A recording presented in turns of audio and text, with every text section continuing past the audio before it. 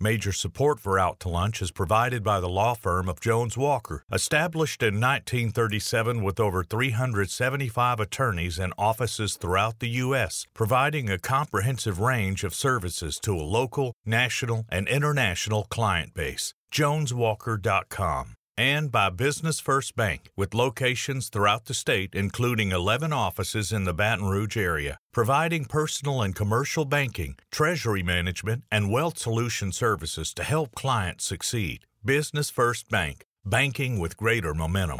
And by Shewart & Associates, legal recruiters in Louisiana and Texas. And Orange Theory Fitness, delivering fitness results for a healthier world.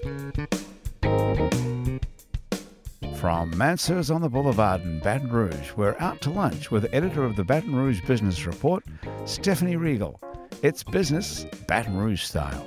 Hi, I'm Stephanie Riegel. Welcome to Out to Lunch. Running your own business is a challenge, whether you're a two-man shop or a major industrial contractor. And when your business is part of a franchise operation, there's a whole added layer of complexity that creates opportunities, but can also present certain stumbling blocks. Today, we're talking to one such successful franchisee. He is Ted Kurgan, the largest franchisee of Sonic drive-in restaurants in the state of Louisiana. Ted owns 57 Sonic locations in the central and southern part of the state, just a fraction of the more than 150 Sonic restaurants he's developed during his nearly 40-year career. Ted is originally from Detroit and began his career in 1977 as a managing partner in an Alexandria Sonic. He eventually became a partner in the operation with his brother, the late Gary Kurgan, who was murdered in 1984. And anyone who's been around Baton Rouge for a number of years know that Ted played a key role in solving that high-profile crime and bringing Gary's killers to justice, though not until nearly 30 years had passed. In the meantime, Ted was growing his company and has been recognized as one of the top franchise outlets in the country. Ted, you have an incredible story as a businessman, as a successful franchisee, and also as a crusader for your brother's cause, which is a whole story unto itself. So it's a pleasure to have you here today on Out to Lunch. Well, thank you, Stephanie. I'm a big fan of the show, so it's a pleasure to be here. Wonderful. Well, so many stories to tell, but let's start with the story of Sonic. And it's the biggest chain of drive-in restaurants still in existence, which is rather remarkable, because decades ago, there were so many drive-in restaurant chains, and now there's only Sonic left. So how did Sonic manage to hang on? Well, Sonic began in 1953 when a fellow by the name of Troy Smith got out of World War II. He had always wanted to own a steakhouse, so he bought a log cabin in Shawnee, Oklahoma, and developed it into a steakhouse. But What happened was, as part of the real estate deal, there was also a root beer stand out front of the steakhouse called Top Hat.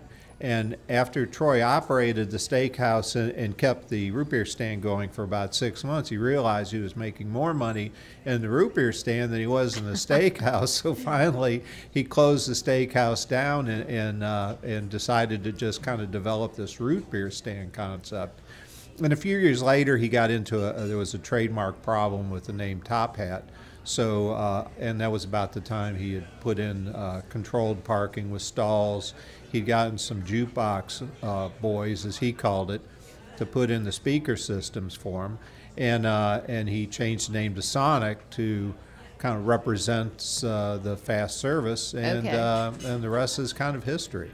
And it's grown, and it's now the biggest and most successful one in existence. I mean, really the only one left. It is, and the key to Troy. Don't tell me it's because the food is so good. Well, we certainly like to think so.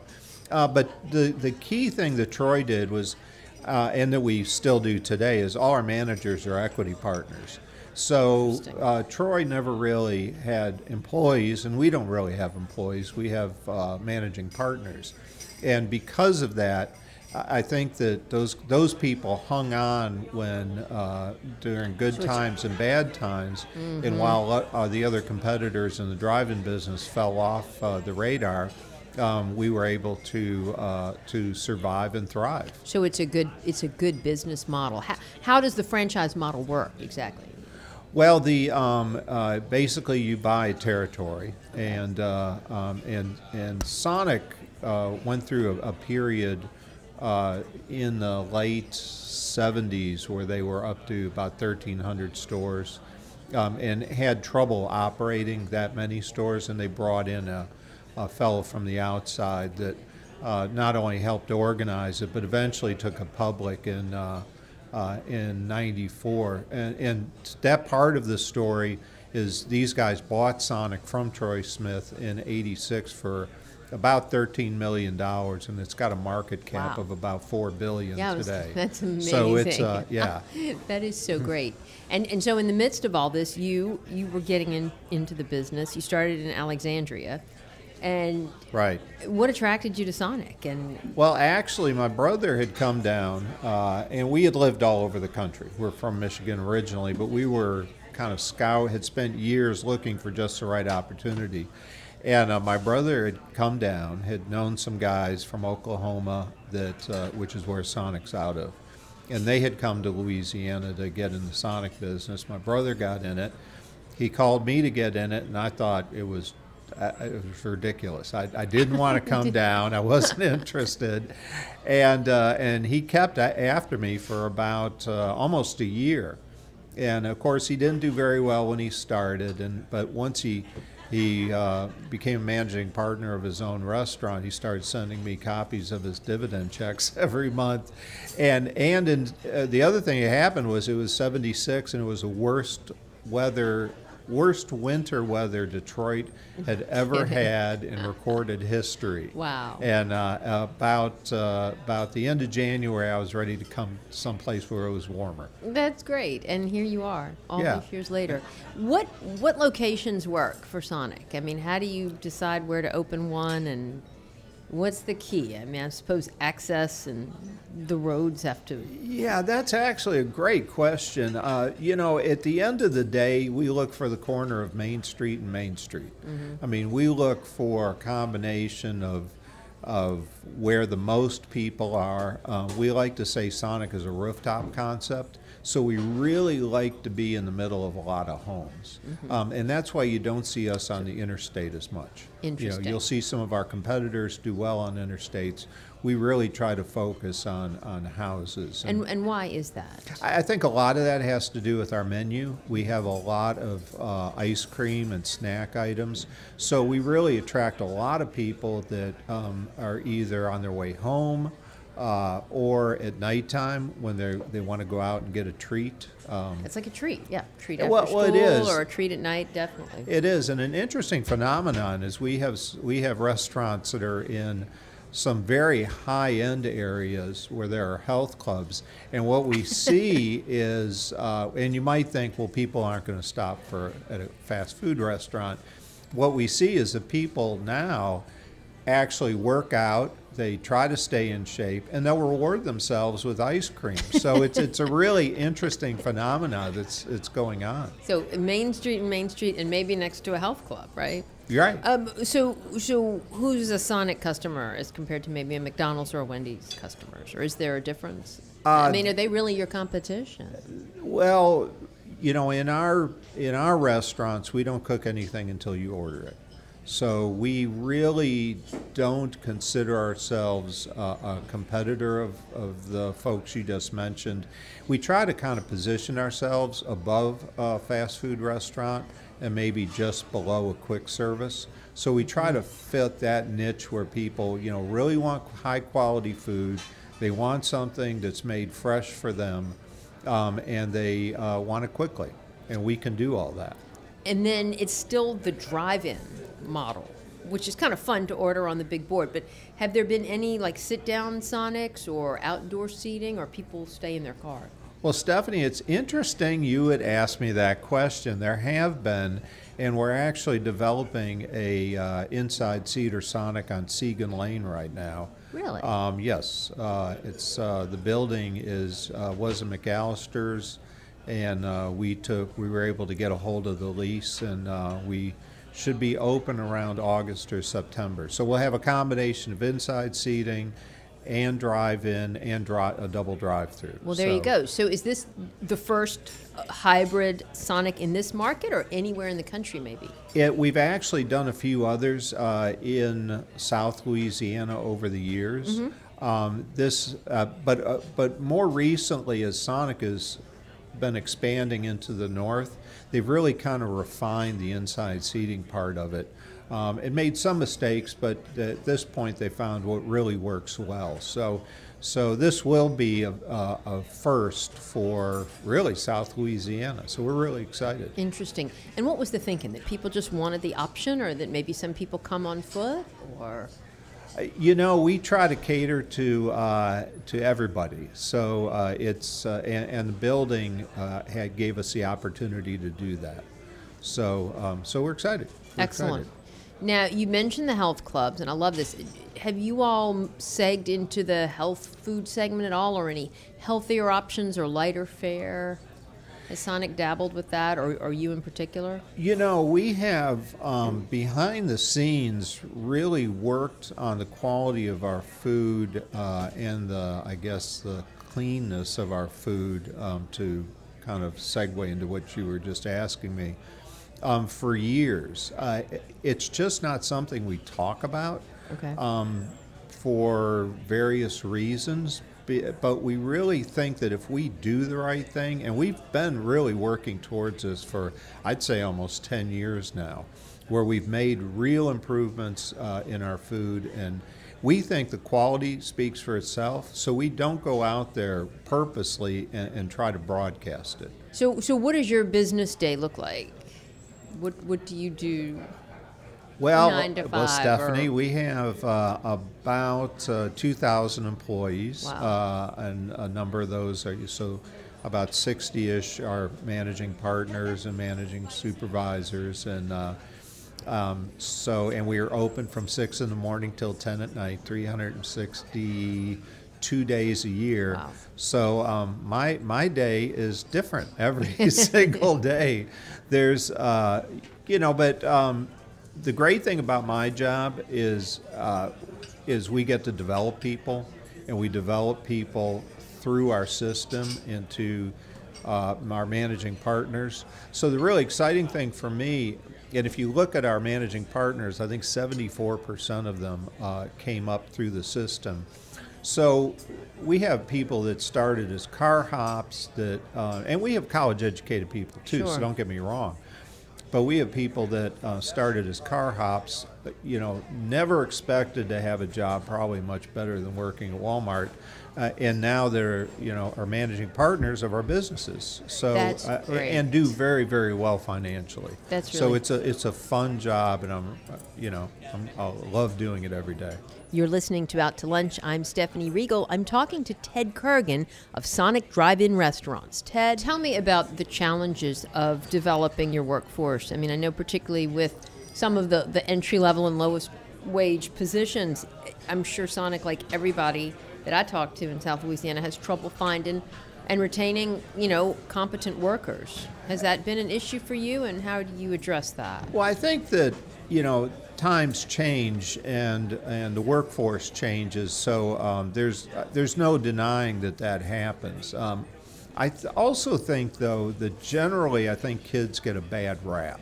I think that there's a lot more really good kids than there are challenging kids out there, and but like so many other aspects of our society, I think the ones that are challenging get the most attention, and the good ones just don't get that attention. Mm-hmm. So I'd have to say overall, I think there's a lot of good kids out there, and there's a lot of good kids that are entering the workforce.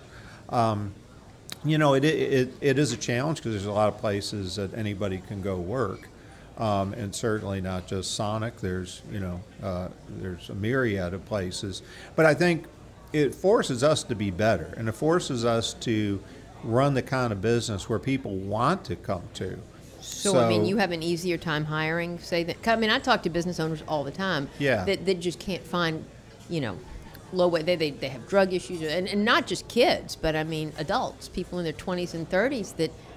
It's a problem with that segment of the workforce. And it is. And I'm not denying that is. And I'm certainly not denying that we have those problems. And look, sometimes we have problems with people that, end up, that they can't work for us anymore. And, and a phenomenon I find in my business, I don't think other people have, is people come back. And they might come back 5 years later after they've grown up a little bit, or that they've found a way to handle whatever problem they've had, and now they're successful. So, I think it forces us to be better business people, to run the kind of shops that people want to come to work at.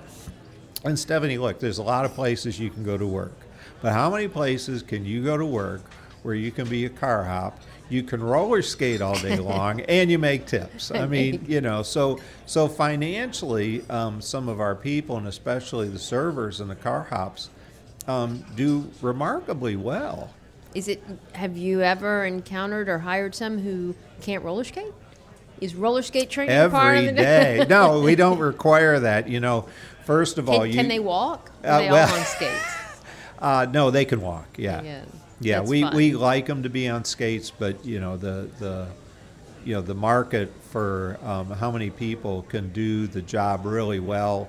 And on then wheels. To say, and by the way, you have to roller skate. You just really narrowed down the number of people you can hire. That's great. Yeah. Well, let's switch gears for a moment, because this is a part of the show we call Another Great Idea. And so maybe you've got a friend who's always got a great idea for you, telling you about a job to apply for, or somebody you should have a cup of coffee with, or a great investment opportunity you should jump on, and maybe you take the advice and it turns out to be great, or maybe it turns out to be a disaster.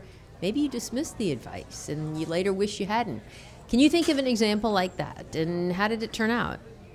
Well, my great idea was more of an experience. And what happened to me, Stephanie, is when I was raised by a single parent. My father died right after I was born. And my mother took care of myself, and my brother and my sister, who were all babies, by being a seamstress in our house. And around the time I was going to high school, she just couldn't do that anymore. So she sold our house, she put some money together, and she started looking for a business to buy. And for whatever reason, and I'm like 14 and 15 at this time, she decided to haul me around while she looked at these business opportunities. And I think part of it was she just didn't want to go by herself. Sure. And what happened was I just became really enamored with how business worked, how these franchises worked, how, so at 14 I was reading a P&L statement and giving my mom advice. Now, I don't know if I had any advice to give, but, so with my son, who's now 17, I've tried to do the same thing with him. Like, for years now, I've taken him to bank meetings and taken him to conventions and taken him, so he could get as much experience as possible, and he's starting to turn into an entrepreneur. So I think the advice is, to me, just keep your eyes open. There's so much going on, and there's always so much opportunity, but you just have to, I think you have to be like a tuning fork. You have to tune yourself into to be able to recognize those things when you see them. Yeah, that's great advice. And is your son interested in following in your footsteps with Sonic, or maybe going in his own entrepreneurial direction? My son is interested in a whole lot of things, and I'd be thrilled if he does come into the family business. I also want, above all else, for him to be happy. So I'm trying to give him enough freedom where he can, find his own way. And if it turns out this is it, that's great. If it's not, that's great too. That's wonderful. Well, you have such an interesting side story. In addition to your business success, your brother's murder has been such a huge and tragic part of your life, and yet you played such a key role in bringing his killers to justice. And for 30 years you fought that fight, thinking you knew who it was, but not being able to prove it, and law enforcement didn't believe you. That's true. I think the law enforcement knew who it was. We were able to establish that fact really early on, and really, Stephanie, within a matter of days after the murder occurred. What happened was, and this is, my opinion. Yeah. So, but what happened to me was I felt like at the time I got caught up in kind of a political situation with the first district attorney was O.C. Brown, and O.C. was actually on his way out of office. But so this happened in November, which was right at the end of O.C.'s term, and O.C. was, very much behind it. He agreed. We had circumstantial evidence because, we never got my brother's body and still haven't. And I felt like as O.C. left office and the new DA, who was Brian Bush at the time, came on, that Brian just. I felt like Brian was more interested in easy cases than doing the right thing. Mm-hmm. And he said because there was no body, which incidentally is not a law in Louisiana. You don't have to have a body, but I just think that the case presented some challenges that Brian didn't think that he could live up to. And so how did you keep this alive for 30 years and keep it on the front burner without letting it consume your life and hurt your business and your family relationships and all that? Because it could go either way, you can imagine. Stephanie, I don't know that I've really did anything that someone else in my position wouldn't have done. I mean, my brother was the most important person in my life. He was clearly my best friend. He was my confidant. And one day he disappeared. Just gone. Mm-hmm. And to people that hear the story, my challenge is, well, what would you do if the most important person in your life just vanished? Yeah. I set out to find him, and to some degree, I guess I'm still looking for him. But I know that my brother wouldn't have given up on me. And that's just not the way we're put together. So I just wasn't ever willing to give up on him. And all the publicity and national attention, did that help, or did that hurt? Was it difficult to have to relive it all the time? It was. That's an interesting question. It was. When it's part of your life every day, I don't think you think in terms of is it difficult or is it not difficult. It's just what it is. Mm-hmm. And it's just the way your life is. In really an instant, my entire life changed. My business changed. My personal relationships changed. It's hard to describe to somebody without saying it's like walking through a portal into another dimension, and nothing is like it was the day before, and nothing will ever be like it again. I think that ultimately all of the media attention was good because it not only kept it alive with me, but it kept it alive in a lot of people in law enforcement that felt like justice wasn't done 30 years ago, and they hadn't given up on it. I mean, if you keep, one thing you have to think about is that the district attorney's office did say back in '85 that if they got a chance that that they would find a way to prosecute the case. And it took 30 years, and it took a DA, Hiller Moore, that took a difficult case because it was old. It was a cold case. There was evidence that was difficult to find. Thanks. And and it took a lot of courage from the DA's office to prosecute the case. And I really give Hiller a lot of credit, and I give the police a lot of credit. There were a lot of people that were involved in '84 that were still involved in the case today. In fact, the majority of the people. Yeah. Did you get support from the Sonic organization, from your, partners in the businesses, from your employees, or was it hard to stay focused on business? I got to tell you, it was. If I didn't have the kind of partners and managing partners that I had, we would be having a completely different conversation, and maybe not having a conversation today. I mean, they really stepped up to the plate, and to their credit, my brother was really the leader of our organization. I was much more the nuts and bolts guy. My brother really had the relationships with everyone. And, after a few days, they kind of shook it off and realized that we had to put our heads down and we all had to, work together, and that, there was, a lot of media attention to it, some good and some not so good. And just they were going to have to put their heads down and persevere, and they were able to do that. You've been recognized as one of the most successful franchisees in the Sonic operation. What is the key to that? How does one become a successful franchisee? Wow, not to sound really canned, but I just think that you really have to care about people, especially in a franchise organization when you have a lot of people. Part of my success is corporate also. The guys that bought the Sonic business from Troy Smith still run it today, which is really unusual, especially in the food business.